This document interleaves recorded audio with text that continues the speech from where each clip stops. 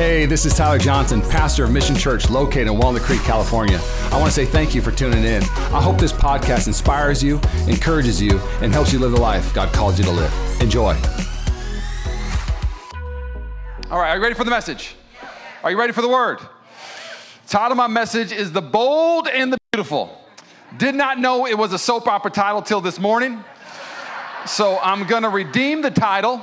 Okay, it is going to have a new power to it. We are in Acts 2. And in Acts 2, you can break up this chapter in three parts. The first about 13 chapters, it's showing us the breath of God. The Holy Spirit falling down, it's His breath.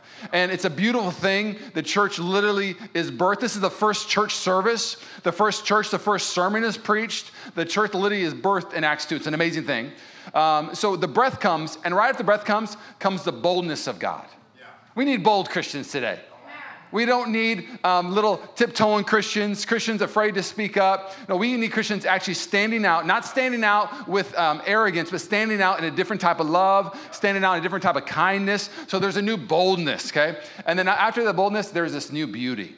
It literally says that the church looked good in Acts 2. It says that people liked the way they looked. It said they found favor with people. The Greek word, it's interesting, there's two Greek words for good. One of the meanings for the Greek word is that it would taste good. Like, have you ever served something to somebody, like, I know it doesn't look good, but if you tried it, it's delicious. You know what I'm talking about? You know, or everybody like, hey, you should smell this. Why would I smell that? You know what I'm saying? Like, trust me, it's going to smell delicious. Now, the church's description of good was, not only does it taste good, but it says the church looked good from the outside. That the church in Acts 2 was a beautiful thing, and the world was attracted to it. Can I ask you a question? What happened? What happened to the church? If you ask the world today, does the church look good to you? Does it look beautiful? Does it look attractive? Do you want to be a part of it? People are like, I don't want to go there. I heard they're mean, judgmental. You know, one of the commentaries said the church would do a lot of good if it just did more Bonnie things. Now, my commentaries are from like 1700s. Bonnie is a word that means beautiful. I found that I had to Google it. The church would be way better if we just did more beautiful things for people. Yeah. And the reality is that some of you are like, well, I do that. Well, good. We need the whole church to do that. Some of you are like, I'm good with boldness, but you're not good with beauty. And the reality is, for you to be good with beauty and good with boldness, you need to have His breath. And the question we're asking ourselves today is, how in the world did a church of 120 ragtag disciples who had no economic power, cultural power, military power, financial power, how did they change the world? And if you read any books on the early church, you know, Richard Stark writes a great one on the birth of the early church, but if you read anything on the early church, you'll find a handful of things. You'll find out one of the things that set the Christians apart. Because the reality is there wasn't like just one religion trying to vie for the world. There was 20 plus, 30 plus religions trying to woo people and saying, this is the way you're supposed to live your life. It was a polytheistic society, a lot of religions. But for some reason, Christianity literally rose to the top and turned the world upside down. Started with 120, now we're around 2 billion. I would say it worked out pretty good. Can we agree with that? So if you just read the book in Richard Stark, he'll share some things. He'll say, you know, one thing that made the Greeks and the Romans and the Greco-Roman culture take notice of the Christians is they died really well. It's a really weird thing to say, but they died fantastically. Like they'd be being persecuted in a Colosseum, and they would die in a way where like they would be hugging each other and rejoicing and saying, I can't wait to see my Father's face. I can't wait to see my Savior. And then a lion would kill him. And Romans would be like, that was some weird way to die, if you ask me. You know, like that, were they hugging and celebrating as a lion was? What kind of person dies like that? They died really well. When they would be crucified and stoned to death, they would say things to people, I have longed for this moment to look like my Savior, to suffer like Him. Oh, I've longed. Oh, Lord, forgive them as they kill me, Lord. Oh, do not hold them accountable. Lord, bless them as they're killing them. They're seeing somebody pray them and bless them. Oh, I go, did you just see what happened? I was chucking a rock at that guy to kill him, and he was blessing. Man, those Christians it messed them up. It made them ask questions. They died differently. They don't look at death as the end. They look at it as the beginning of glory. It's an amazing thing, that this early church and the way they looked at death, because they knew there was a new glory. Another thing that they did really well was they were the most inclusive group on the planet. They're like, come one, come all. Ladies at this time were not elevated in any religion on earth. And Christianity came along and says, you are a co-laborer. You are a new creation. You have the same worth as a man. Let's go change the world together. How in the world can you think that was this religion was built by a man?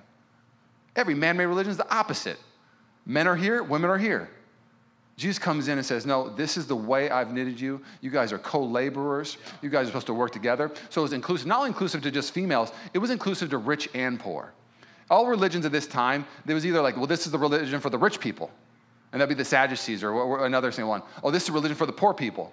Christianity was like, no, this is for everybody, rich and poor. This is for every race, because even religions were always to a certain type of race. No, this is for all people. So it was the most inclusive, and that freaked people out. Another thing, if you just looked at the early church and maybe why it was a big part of revival, is because they cared more than anybody else.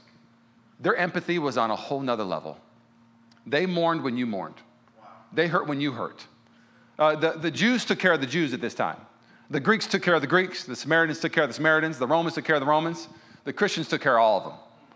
I don't care what you are. You're one of my brothers and sisters. I'm going to care for you. I'm going to give to you. I mean, these are beautiful things. So if that was the three reasons, we should just start a social club. Those are symptoms of something that happened in Acts 2. You don't die well because somebody says die well. You die well because you experienced something that the world has never experienced. You're not inclusive just because somebody told you to be inclusive. Actually, that's the opposite of our nature. You're inclusive because somebody else included you when you shouldn't have been included. His name is Jesus. You have an empathy and a care because the reality is that you have a love the world's never experienced because you've experienced a love you love different than the world's ever seen. And so in Acts 2, that's what happens. If you drill down past all the symptoms, you'll get to this one moment in Acts that is the Holy Spirit, the breath of God. They call it the day of Pentecost. Under all the layers of why the church is great and why the church is bold, the foundation of it is the breath of God. It's the presence of God. Are you ready for the message? Yes. Are you ready for the word? Yes. Come on, will you bow your heads? Oh, God, we love you. Oh, we need you. Lord, I declare that I will say whatever you want me to say. God, I stand here and simply say, may your word do what it's supposed to do. May my words fall to the floor and your words soar. God, I come against religious Christianity that's just so critiquing of everything. God, I come against apathetic Christianity that just doesn't care about anything. And God, I pray that this church would be passionate about your word, passionate about your presence, passionate about the lost. Oh, Lord, would you wake us up today to the privilege it is to turn to you and live for you. And everybody said? Amen. All right, turn your Bibles to Acts 2. Acts 2. Acts 2:1, here we go. We're talking about the bold and the beautiful. I might call it, new title, I hate it. The Blueprint for Revival. How's that, okay? I can't keep on saying a soap opera now. It's golly. It's also the Blueprint for Revival. Whichever title you like better. Let's just keep going. Acts 2, chapter 1. On the day of Pentecost, all the believers were meeting together in one place. Stop. I only got one verse, but I just got to stop right here. Is it important for us to meet together, Tyler? Yes. Revival falls on a group of people chasing after God. Christianity is not an individualistic thing. It is a group thing. It is a body, a fellowship, a building being built of living stones. Can I tell you something real quick? Revival, you don't plan it, by the way. It's not like, all right, everybody, Tuesday at 7 a.m., we're going to have revival. You're going to show up at church. At 7:15, I'm going to press the revival button, and you all are going to get revived. You're going to experience God's presence. Fire is going to come from your head. It's going to be awesome. Planned Tuesday, 7:15. Don't know why I'm talking like that. It's not like you'll be living in a van down by the river, all right? It's like, relax, all right? But that's my planning revival voice, okay? So you don't plan for, I don't know what that was. You don't plan for, I just was going to do a different voice and that's what came. Okay, so you don't plan for revival. You don't manufacture revival. But in Acts 2:1, we see you prepare for revival. There is preparation for revival. And if you could just understand what the Bible says about who we are and what the church is supposed to be, can you picture real quick an altar with me? Let's go back to the Old Testament because the church is the new altar. Don't you know you're a temple of the Holy Spirit? Your life is not your own. It's not your life, it's not your body, it's God's body, it's his life. And if you would submit to him, your life to him, you would have a way better life than what you're doing with your own life. But anyways, let's keep going. And so your life is an altar. And if you're going to create an altar in the Old Testament, there's two things that how you create an altar. One is you need to clear some room. So whenever they didn't have temples, they were just out somewhere, they're like, hey, make some room, clear some room. And for the church to have revival real quick, you need to make some room. You need to clear some room in your schedule. You need to clear some room in your heart to love again. You need to clear some room in your heart maybe to start believing things in the Word again that you don't believe. You need to clear some room. And the second part is that there needed to be a sacrifice. God's fire always fell on a sacrifice. And so it wasn't like the early church was out playing some golf. And as Peter hit one right down the middle of the fairway, God's presence fell. And Peter's like, oh, I guess we're having revival right now. No, it was them saying, God, I choose you over the whole world. I sacrifice my time, my life, my energy, and I'm going to seek you. 120 said, I will sacrifice, and that day 3,000 benefited because of it. I'm just looking for 120 today. Way more in this room than that, but I'm just looking for 120 to say, I'm willing to sacrifice. I'm going to come to team prayer and pray. I'm going to come to pre-service and pray. I'm going to serve in kids ministry. I'm going to serve on the team. I'm going to start building the kingdom of God, because when Christians start sacrificing, God starts breathing. So there's two things you see in Acts 2 that start revival. It's the blueprint. It's people clearing some room and people sacrificing. It's amazing. Can I just tell you real quick? Attending church is not a sacrifice. Okay. I did it, God. I came in and I sat down for an hour and 15. It went a little longer, an hour 25, just for you, Jesus. No. There's just something about our society that just makes us feel so self-centered. And I'm going to touch on that in just a second, but your life will never be fulfilled if it's centered around you. We use this term in gospel-centered discipleship, is that you should be Christ-centered. And if I could just be honest, whatever your life orbits around is going to lead you, control you, and either drain you or fulfill you. And so if you are centered around yourself, you're always thinking about self. What's self going to do today? What's best for self? I love me some self. People better celebrate self. I love me some self. Ooh, look at that self. Oh, I love myself. Oh, I put a nice polo on today. Good job, self. If that's you, it'd be a very sad, sad life. Now, if your life orbits around your kids, what are my kids doing today? I love my kids so much. I love my kids more than anything else. I'm going to take my kids everywhere they want to go. My life, literally my whole schedule is about my kids. I love my kids. I love my kids. I love my kids. My kids moved out. My life sucks. You orbit around kids, it's going to literally not bless your marriage. It's not going to bless people. It's not even going to bless your kids. Your kids were not built to be worshiped, and they weren't built to be put at the center. You are not setting them up to win. If you put your career at the center, I could go all day. Sports, you get it. I love my career. Okay, you get it. Okay, let's keep going. Okay.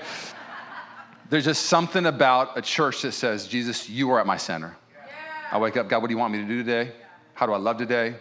What should my schedule look like today? How should I respond today? You start doing that, watch what happens to your soul and watch God breathe on your life.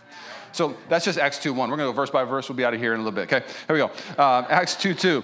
Suddenly, so after they prepared, I love how it says suddenly. They were in there for a while. You don't get it twisted. You're like, Lord, I start praying. Boom, suddenly. No, but as they prayed, out of the blue, then his presence fell. It says, suddenly, there was a sound from heaven like a roaring of a mighty windstorm, and it filled the house where they were sitting. So it wasn't wind. It says it was like wind. It was like something happened. When I got saved, when the Lord changed my life, I walked into my bedroom. My friends have been praying for me, and I felt this presence of God come over my life. And it felt a little bit like this, and I started weeping and crying, and it changed my life forever. So they're trying, how do I describe this present? It felt like some wind. It felt like something happened to me. So it said it felt like wind. Then what looked like flames of tongues of fire appeared and settled on each of them, and everyone present was filled with the Holy Spirit and began speaking in other languages as the Holy Spirit gave them this ability. It's interesting. It's called the Book of Acts, but on the street in the early church, it was called the Gospel of the Holy Spirit. Even by just chapter 13, the Holy Spirit was referenced 40 times. Because the church was birthed with the breath of God. So they're like, you got the breath yet? You got the Holy Spirit yet? Hold on, before we go, have you experienced the Holy Spirit?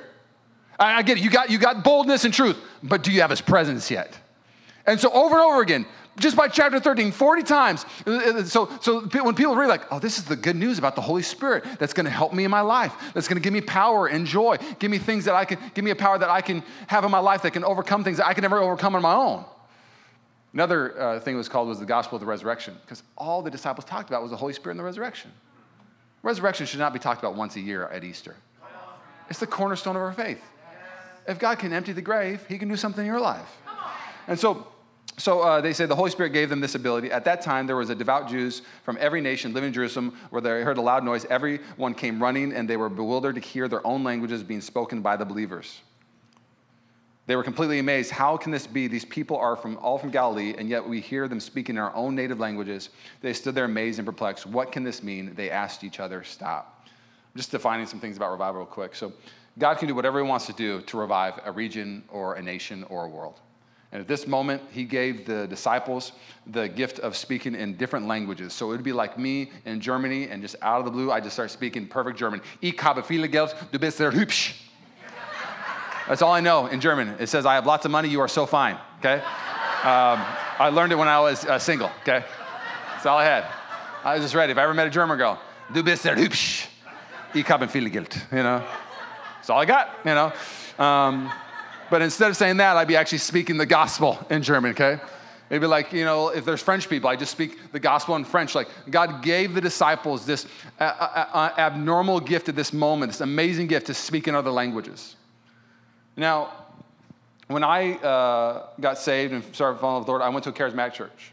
So I always pictured revival as a charismatic revival, because most charismatics would believe, or they just kind of are bent to, because it's all they hear, is the only type of revival you see is a revival that is marked by signs and wonders. But if you look back over the last 2,000 years, you know, they call them awakenings or revivals. Some revivals were marked by signs and wonders. But some were not marked by signs and wonders. They were marked by holiness. Even in the book of Acts, you'll see some not marked by signs and wonders, just by holiness. I love that people go, oh, God's love, he loves me, I can do whatever I want. No. The Bible says God is love 4 times. So he is love. God is love. But in the Bible, it also says God is holiness 400 plus times. So maybe, just maybe, you should get to know his holiness. His holiness will bring wholeness in your life. His holiness will actually set you apart to live the life you were called to live.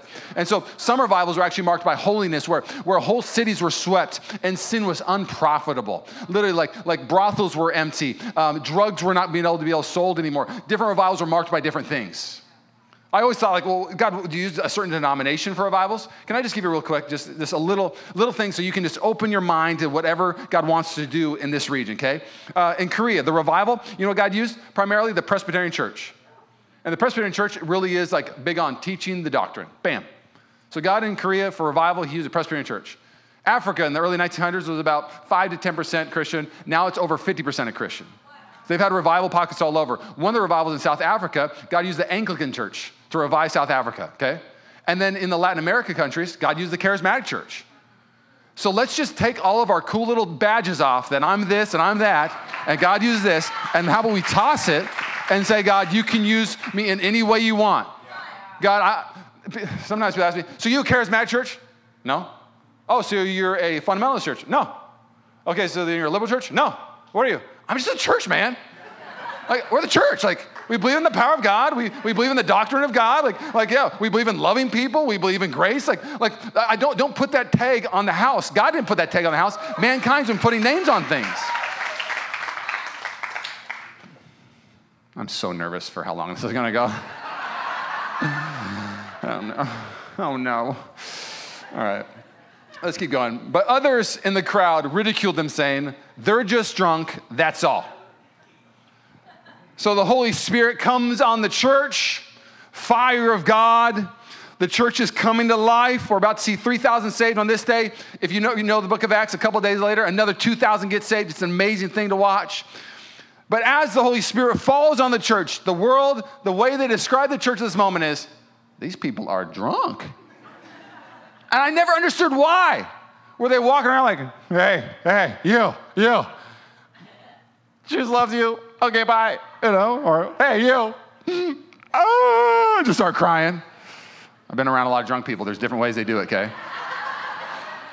So I was just picturing every drunk person I've seen in my life. In high school, college days, like, whoa. Were they doing that? No. That's not what was happening. I want to show you what the breath of God does in your life, and it may make you look a little drunk. Because the world, basically, when they see somebody with that much confidence, because if I could just break down, I'm going to hop around. Can I hop around a little bit? I got to because of time. The breath of God, when it comes into your life, it's going to change everything about you.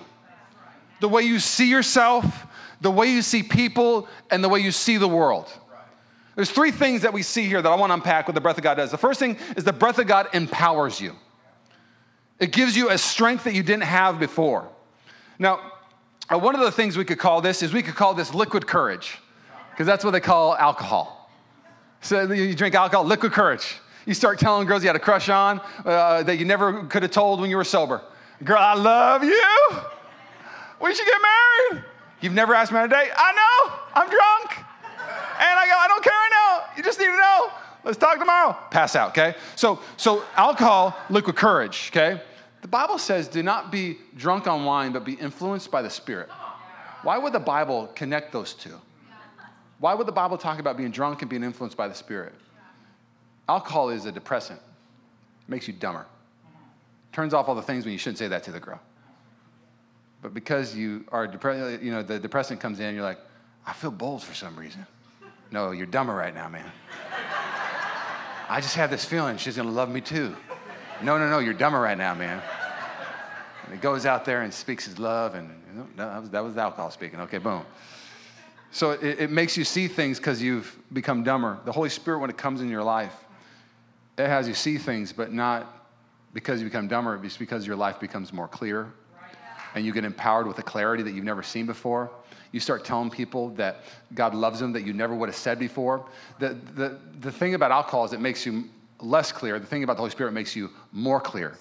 And when clarity comes into your life, the Holy Spirit empowers you with a vision for your life that when people say like, man, what kind of person has that kind of focus, that kind of thing? Are you on something? What kind of person has that kind of drive, that kind of clarity, that kind of boldness to just speak? God loves you. What kind of person makes that kind of beautiful generosity act with finances? What kind of person does that kind of thing? That person must be drunk or high because they're doing things I would never do when I'm sober. No, you're doing things you'd never do because you haven't encountered the Holy Spirit yet. You encounter the Holy Spirit, you'll do things you never would have done before. The first thing the breath does is it gives you a vision for your life that you never would have had before. A vision for how you see yourself to operate and how you see to treat people. And the way that you would treat the world. Oh, may the Holy Spirit help us with that. Second thing is the Holy Spirit empowers us. I love this. Suddenly there was a sound from heaven like a roaring wind, and they filled the house when they were sitting. Came in to empower them. The breath of God. When I was a young kid, there was this fable. I didn't really like it a lot. It was called Three Little Piggies. I'll make it quick. You guys know it probably. If you don't know it, you lived on a rock. But anyways, the Three Little Piggies lived in straw, lived in sticks, and lived in brick. And they built it to protect themselves from the wolf. It really is plagiarism from I think it's like Matthew 7, Mark 7, about the building your house on a rock. Because when the storm comes, it'll blow down the house. And so somebody wrote a fable that's like the same thing. Credit to the Bible. But anyways, the story of the fable is that the piggy that built the brick house, the wolf couldn't blow it down. And if you know the story, it's like the wolf came up to the straw house and he huffed and he puffed and he blew the house down, piggy dead. And then second one, huffed and puffed, sticks down, piggy dead. Huffed and puffed, piggy lives. So it's a really weird thing for a kid to read, like, oh, that's weird. Oh, okay. Thanks for the story, teacher, second grade. I always liked the story in the sense like, okay, I got to make sure I build the right thing in my life, blah, blah. I like that part. But the thing that bothered me forever was I did not believe that there was any wolf that could have that kind of breath to blow anything down. So like I didn't watch cartoons as a kid. All right, I just didn't. I watched Sports Center growing up. I watched like on my 9th birthday, my mom said, what movie do you want to go see? Terminator 2, okay? Like I was a weird little kid, okay? My parents weren't saved, so all we watched were like rated R movies. So I got trained up on rated R movies. I'm still getting clean. Okay, anyways, God's still sanctifying this brain. So like little kid stuff always bothered me when it wasn't believable, But now my favorite movies are Marvel, so maybe I've reverted, but whatever, okay? Go Hulk, anyways, so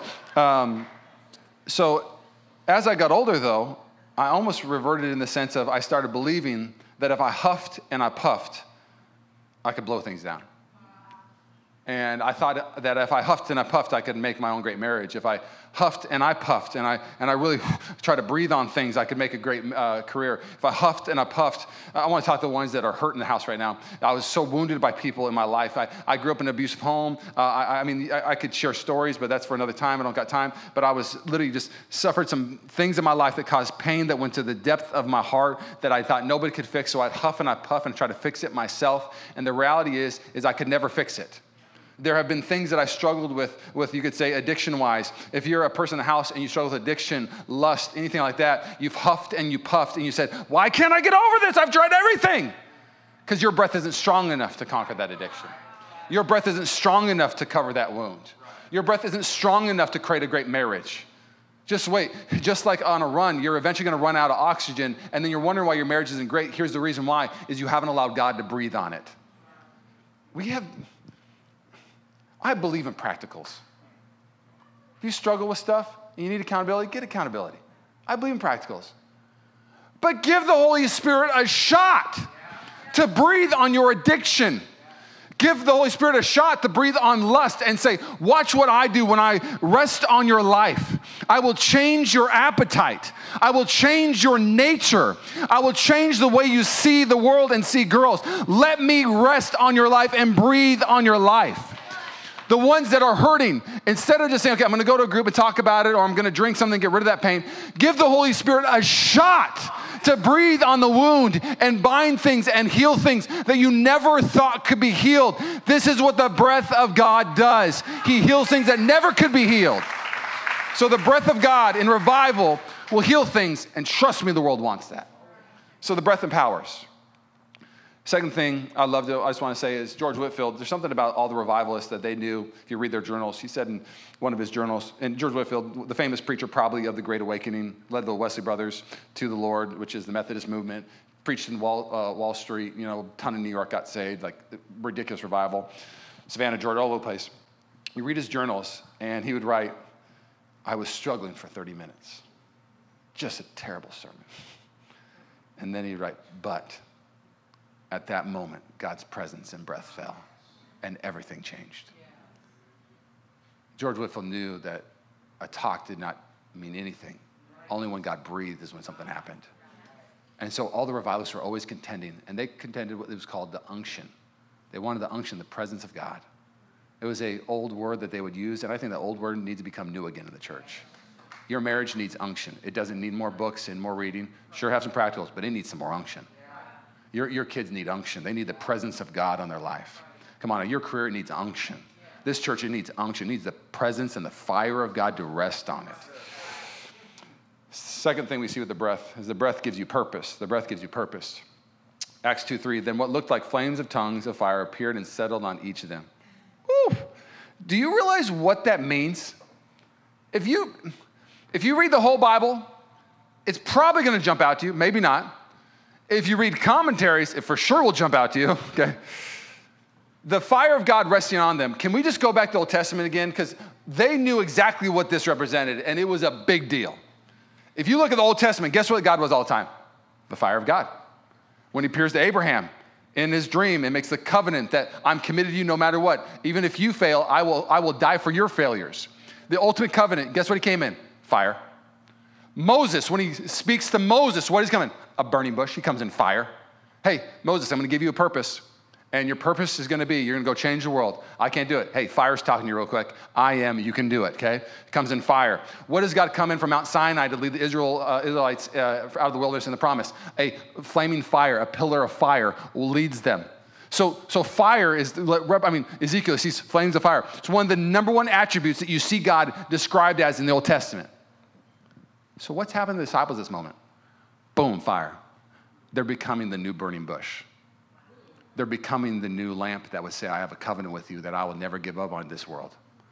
Do you see the purpose that fell on these disciples and what they understood? God says, I'm going to make you in my image. And one of his images in the Old Testament was fire. And so the early church, when this happened, why do you think they were so empathetic and so caring and so loving the world? Because the fire of God, when he said to Abraham, no matter what you do, I will, if you fail this covenant, I'll die for you. Why did the Christians die so well? Because they were that kind of fire. I'll die for Rome. I will die in such a way. They're not committed to me, but I'm committed to them. I will give everything I can to the Bay Area because the fire of God gave me everything. I'm going to give the Bay Area everything. Do you hear what I'm saying with that? That is what just happened in this moment in Acts 2. They're going to be that kind of fire to this region. Not only that, they're going to be the fire that brings purpose to people. They're going to speak life, and the fire spoke life. Moses, I can't do it. I'm not good enough. But the fire says, no, God is good enough. You can do it. There's some greatness in you. The world is breaking people down. We're supposed to build them up, and that's what the fire of God does. People who are lost, just like the Israelites, the fire leads them to the promise. Can you just throw out all your career ideas real quick and just say yes to what God is asking you to do and see what happens to your heart? Have a great career. Build something great. But bring the fire of God wherever you're at. Be the most loving, committed person in that room because the fire of God was committed to you when you weren't committed. The fire of God was loving you when you were actually hating it. And the world is going to hate you, but you're the fire of God, so you're going to love it while it hates you. When the breath of God comes on you, you become the fire of God. Amen? You can tell somebody about church today, like, they told me I was the fire of God. What kind of church do you go to? Watch the whole message, okay? Okay, here we go. Okay, and then the last one I kind of already shared was the breath of God gives you vision. It gives you vision. It gives you vision. It's very simple. But the others in the crowd ridiculed them, saying, they're just drunk, that's all. To have that much confidence in the Greco-Roman society, and I'll just end it here, and then we'll move on to the next point.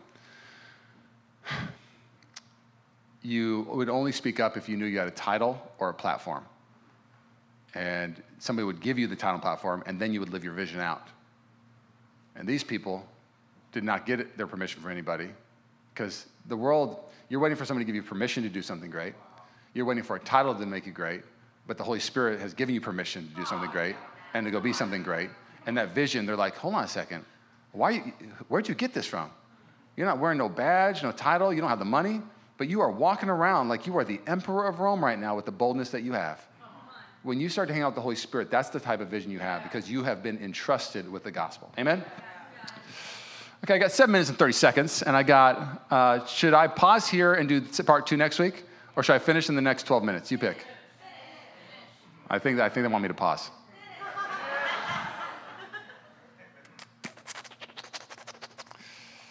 Okay, I'm going to finish. We're going to finish. Okay.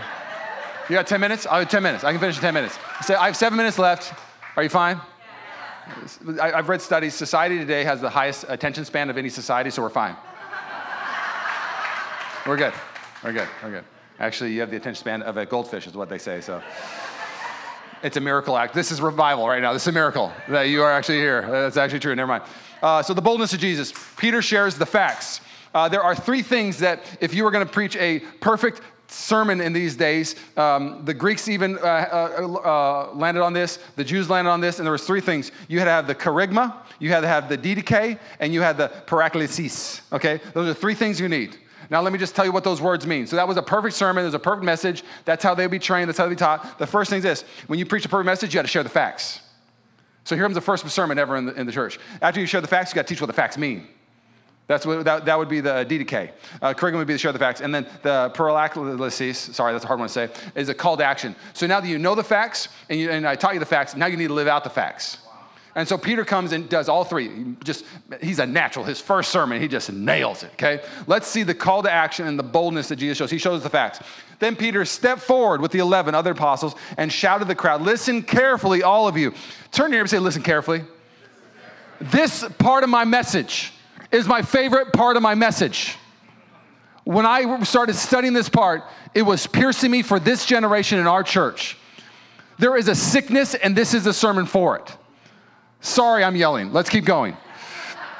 Listen carefully, fellow Jews and residents of Jerusalem. Make no mistake about this. These people are not drunk, as some of you are assuming. 9 o'clock in the morning is much too early for that. No, what you see was predicted long ago by the prophet Joel. In the last days, we're in the last days even, God says, I'll pour out my spirit upon all people. Your sons and daughters will prophesy. Your young men will see visions, and your old men will dream dreams. Basically, what that means is it's an all-inclusive party.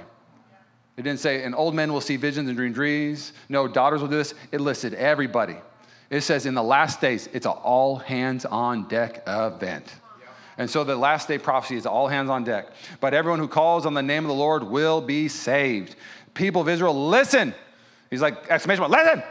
God publicly endorsed Jesus the Nazarene by doing powerful miracles and wonders and signs through him, as you well know. But God knew what would happen as he prearranged the plan that was carried out when Jesus was betrayed. He's saying, hey, the cross wasn't an accident. All this, God is sovereign. Okay, the cross was a plan. The sacrifice was a plan. You think the Romans killed him? No, Jesus laid his life down. Anyways, I go on. With the help of the lawless Gentiles, you nailed him to the cross and killed him. Here's the facts. You killed him. Here's the facts. He was a miraculous God. He was Savior. Here's the facts. He was Jesus. But God released him from the horrors of death and raised him back to life. From death could not keep him to his grips. Here are the facts. There was a man who came incarnate as the living God. Jesus, he preached the gospel. He healed the sick. And as he was doing those things, you were used by the enemy to kill him and put him on that cross. But God was not surprised by this. No. He prearranged it because he knew there had to be an ultimate sacrifice. So he laid his life down and he died. But here are the facts. The grave is empty. So he lays the facts out to him. We got an empty grave. Greco-Romans did not believe in resurrection. This made no sense to them. This is a brand new statement. This is a huge fact to me. But he's like, hey, this ain't an idea. It's a fact. Study it. It's too close to Jesus' time. They knew that this was real. And so he says, here's the fact. Now here's the second part of my sermon. The teaching of that fact. I love what Martin Luther says real quick. Peace if possible, truth at all cost. You got to preach the facts to people. People need to know the facts. Jesus is king. Well, I think, you can think that, I think the fact is that Jesus is the way, the truth, the life. If you don't believe it's a fact, why would the world believe it? You got to start having a more, this is what I believe. And here's why I believe it. And here's what he's done in my life. We need some bold, fact-speaking Christians. Okay?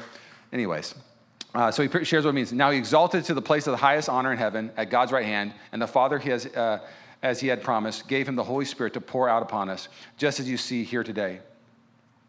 Peter's words pierced their hearts. Oh, everybody say pierced. And they said to him and the other apostles, brothers, what should we do? Oh, so it pierced their hearts. Now, because we don't live in biblical times and a lot of us aren't scholars, sometimes we don't really understand why Jesus had to die on the cross, why that grave had to be empty, and what he does in heaven, why he's sitting on the throne. One of the primary things that Jesus is doing while he's in heaven, says in Hebrews and throughout the Bible, that he is interceding on your behalf and my behalf. That he is the one that makes sure that God the Father, because God the Father, Jesus and the Holy Spirit, Trinity, they work perfectly together to do what they're supposed to do. It's a beautiful, glorifying thing. And so Jesus is up there in heaven, and he is pleading on your behalf, because when you sin, do you think Jesus goes up to God the Father and says, hey, Tyler sinned again, but that's my guy. Let's give him a free pass. Sound good? You ever do one of these prayers? God, I will never commit this sin again. I promise today, if you let this happen in my life, I will never do this sin again. Anybody ever pray that prayer? Oh, man, I prayed that prayer. And then what, you sinned again? Man, I sinned again. And I'm always wondering, man, Jesus, what are you saying to God at that moment? He made a pretty bold declaration. I mean, he was promising a lot of things, said he's never going to do it again. Promised it, and he said if we gave him this, he'd never do it. I mean, he was going hard to the paint. Well, he sinned again. What do you think we should do with him? You think that's what they're saying? No. The Bible shows clearly what Jesus is doing, and Jesus is a just God. God does not wink at sin. There must be somebody who pays the price. And so the just thing that you see in Hebrews, I wish I had more time to unpack it, but the just thing is that Jesus comes to God and says, Tyler failed, but the price has already been paid. And your justice shows that you don't make people double pay. So my pay takes care of this one. That's so good. He's good. Guess what happens tomorrow? I pay the price. Tyler's good. I paid the price. Tyler's good. I paid the price. Tyler's good. Do you ever wonder why people care so much about their looks? You ever wonder? You ever wonder why people care so much about succeeding in career? Do you ever wonder those things? Because we know we live in a courtroom. We live in a courtroom where we walk into rooms and we know that verdicts are being handed out all the time. Wow. Of how we look, of why do we care so much when people say, what have you done? Why do we care so much about if we have good kids? Because we want people to think we're great parents, because the verdict's coming out. We have this desire in our soul to hear the verdict. You look good. You are good. And the verdict in heaven is being laid out every day. He's good. I pay the price. He's good. This amazing thing that Peter is saying is, here's the facts. And here's what happens from the facts. You're all good now. And when they heard that, it pierced their heart. Oh, it pierced their heart. Can I tell you real quick? Have you ever had your heart pierced? I've had my heart cut. One of the first times I ever got cut, I was in 6th grade. Oh, I hated it. I had a crush on this girl. And I told her I liked her. And I prepared it. I've always been a little romantic. I love chick flicks, all that kind of stuff. So I said something super cheesy. I don't remember. I don't even want to say it. But I basically told her I liked her. And her friends literally came back with the answer. You laugh, but when you hear it, you're going to cry. They literally said to me, why do you think she'd like you? You're ugly. Yeah. That's going to mess a kid up. And I remember going to the mirror. Hey, at 8 a.m. when I went to school, I put on my American flag shorts and my Michael Jordan t-shirt, and I thought it looked good.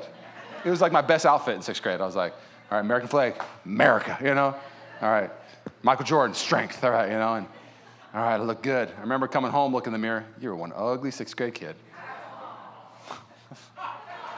Don't worry, I had a growth spurt. Walked up to them my sophomore year. Big mistake. Big mistake. You blew it.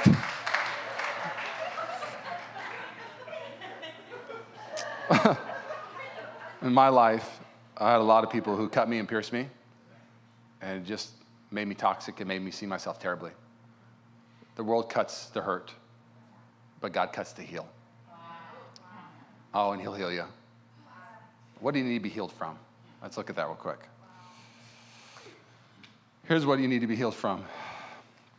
Here is the call to action. So he said, here's what's happening, but you need to be healed from it. So now that you are good, you should probably live good. Now that the verdict's in, you should probably change the way you live. And here's what he says.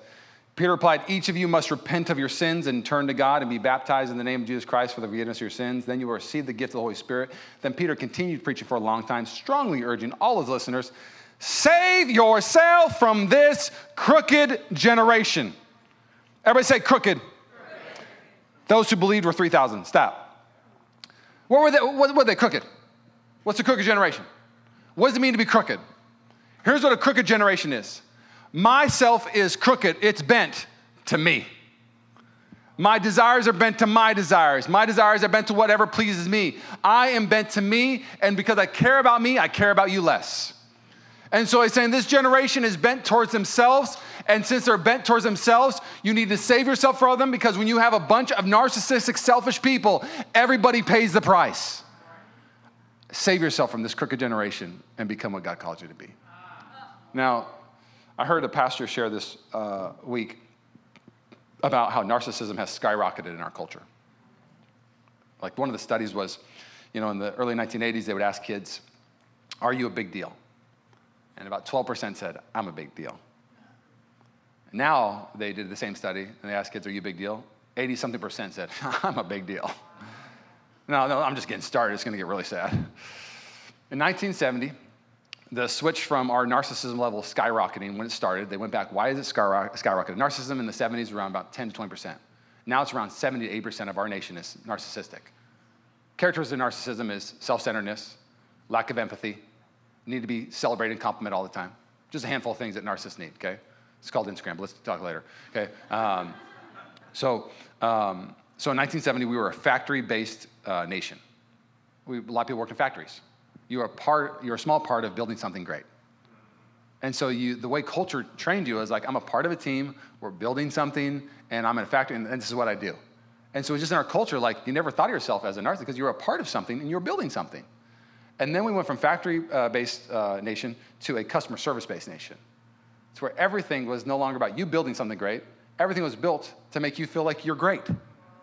And so from 1970 on, it started serving you and telling you, you're great, you're the best, come eat here, we love you, whatever you want, you're smart, we're stupid, what do you want?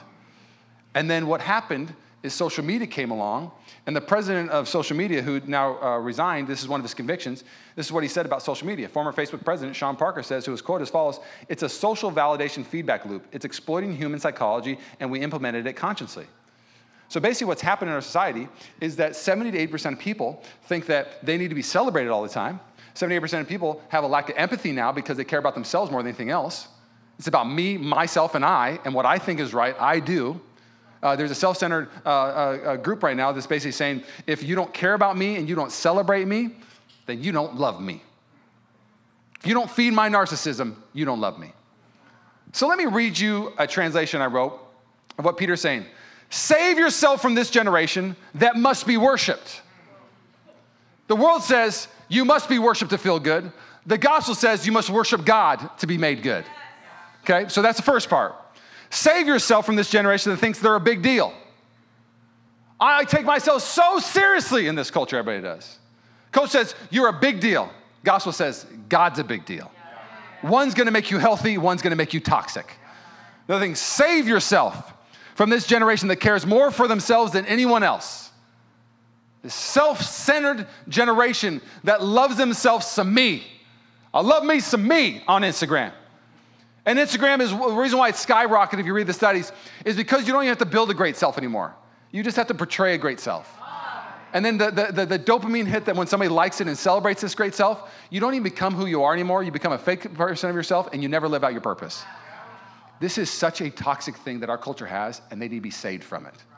We need to be saved from it. Now, do you understand why it was such a big deal in Roman times? They were so empathetic.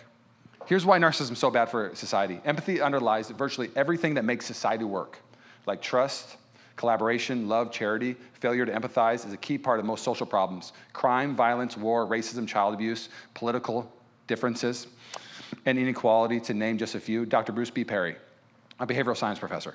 Bottom line, I've seen you on Instagram. You're not nice all the time. Guilty. Same. You see me on the roads, I'm not nice all the time. Honk, honk, get out the way, okay? Okay? You guys got 10 more minutes? I'm kidding. Worship team, come out. Worship team, come out. I'll finish with this. So you have the breath of God, the boldness of God, and when you have the breath of God and the boldness of God, it creates the beauty of God. And what I mean by that is, in Acts 2:42, you'll see this amazing time. And I just have you reading it at home just to save time. But it basically talks about all the believers devoted themselves to the teaching, fellowship. They're sharing meals. A deep sense of awe came all over them. The apostles performed many miraculous signs. I mean, it's a beautiful thing. And it finished with, and all the while praising God, enjoying the goodwill of people. Translation says they looked good. They looked good to the world. The favor with the world. They looked goodwill of all people. And each day the Lord added to their fellowship those who are being saved. I was a youth pastor for 9 years. And I would have to do dating workshops sometimes at these youth things. And, you know, it was crazy. Like, as I was a youth pastor, each year I just would see kids' value and the way they see themselves become less and less and less. And they just need more and more validation. And they felt like they didn't look one certain way in the world. They were the ugly one. And it just, transitioned from here to there, And so in one of my workshops I would do sometimes with the kids is I would have the girls write down their dream guy on a piece of paper. So, be a few hundred girls, write down your dream guy. And then a few hundred guys, write down your dream girl. And the purpose of me having them do this was I would want to read them because I'd want each girl to hear that in that group of guys, that there was a guy in that room that thought they were beautiful. Now, bear with me. This is going to make sense, I promise. I realized at a young age, I'm not a 10 for everybody, but I'm a 10 for somebody. Thank you, Rachel, okay? That 6th grade girl lost her chance. Okay, anyways. So I would read, when the girls would write down their favorite things in a guy, dream guy, I'd say, this girl wrote, she likes a blonde-haired guy with blue eyes. And all the blonde-haired guys are like, yeah, like relaxed guys, and then the next one, I'd be like, this one she likes a short brown-haired guy that's funny, and then everyone's like, that's just like you, Todd, that's just like you. And Todd's like, what girl wrote this? I need to stand up. I'm right here. Brown hair, short, funny, And we always had it would be like a ruckus in the room, And then I'd read for the girls, So I'd be the first guy. I'd be like, this girl loves girls with brown hair and brown eyes. And then all the girls are like, woo! The girls are high-fiving, And then the next one would be like, the ones would be like, I love a blonde-haired, tall, da-da-da girl, like, ah! And then another one would be like, I love a girl with blue hair and plays Guitar Hero. And I'm like, that is way too, specific. There was a girl in the camp that had blue hair. I'm like, just tell the girl, okay? Just go tell her, whoever this was. And at the end of it, it was crazy. I remember we'd always, see him go to lunch, and every youth kid at lunch, at least for 20 minutes until the world just set in again. But for 20 minutes, everybody's like, man, I am somebody's 10. They're just walking around, cockadoo-doing, a little bit girls are like, I'm beautiful for the first time. That's just fantastic, okay? So If I had our church survey, hey, write down what makes the church beautiful. You write down. And I had pieces of paper. Somebody would write up, be like, the church is beautiful when it has doctrine. I love a teaching church. Give me a teaching church. It's a good answer. Another one of you would write, you know what makes the church beautiful? Vibrant worship. That's what makes the church beautiful. No. What makes the church beautiful is a community church. I like fellowship. Give me that fellowship. That's a beautiful church. No. You know what makes church beautiful? A church that cares for the poor and cares about social issues. That's a beautiful church. The reality is all those are right answers. The reality is the church is not your bride. It's Jesus' bride. And he chose the whole package. If you chose a pretty church, she'd be lacking. Some of you prefer just teaching, but Jesus prefers teaching and vibrant worship. Another one that's in this, there's 5 of them, aggressive evangelism, a church that evangelizes. That's a beautiful church. There's 5 things that marks a beautiful church and why the church became so beautiful in Rome and why the world was so, to them. They had a depth of teaching. They had great teaching. Another way you could say they had absolute truth. Rome was struggling with truth. There was no more truth anymore. Everything was just subjective. There was just no what do we believe? And Christians came in and said, this is the facts. He is my God. There was great teaching. There was a depth of theological teaching. There was an amazing passion for worship. There was vibrant worship. They worshiped every day, but there's vibrant worship. There was intimate relationship. They had real community, like friendships that people wanted in their life. There was vibrant relationship. There was aggressive evangelism. People were kept on just talking about Jesus all the time. Man, these people love Jesus. Last but not least, what made it beautiful was they had social concern. They were big on compassion. That's why we do all the things we do. That's why we have Mission Cares. We have Serve Day coming up in September. That's why we build houses at Homes of Hope. That's why we give money away every month, because all 5 of those makes the church really beautiful. That's what kind of church we're going to be. Will you bow your heads? Lord, we love you. We thank you that you're the one that makes your house what it is. We thank you for your breath. We thank you for the boldness that you give us. We thank you that you're the thing that makes everything beautiful. God, we love you. We love you so much. Lord, with every head bowed and eye closed, I'm going to ask a simple question. You've never said yes to Jesus. The Bible's very clear that there needs to be a response. Confess with your mouth, believe with your heart. The way we do that is you raise your hand, and then we're all going to pray together. But if something was happening in your heart today, there's something tugging on your heart, you want to say yes to heaven, no to hell, yes to blessing, no to cursing. If that's you, with every head bowed and eye closed, you want to say yes to Jesus. Raise your hand, catch my eye. On the count of 3. 1, 2, 3. Raise it up, raise it high. I see you, and I see you. Come on now. If you want to say yes to heaven, no to hell. Great decision. I see you in the back. God bless you. I see you. Yes, come on. God, we thank you for the people that said yes to you. Come on, big old clap, big celebration. We never take that for granted. God, we thank you. Yes, God. Yes. Will you stand up? We're going to pray. And then I'm going to hand it off to Caroline. We got a lot of things. We got people praying in the back. If you need some prayer, man, do not pass up on prayer. It's one of the most powerful things you can have done for you. It's so good. But you just got to say you want to pray prayer with you. Just repeat after me. Jesus, come into my life. Today, I declare I'm a sinner, and you are my Savior. I say goodbye to my past and hello to my promises. And everybody said, thanks again for listening to the Mission Church podcast. If you enjoyed it, make sure you subscribe so you can keep up on our weekly sermons. If you're in the Bay Area, we invite you to come join us on Sundays. You can find all the details on our website at missionchurchca.com. Again, thanks so much for listening, and we hope to see you soon.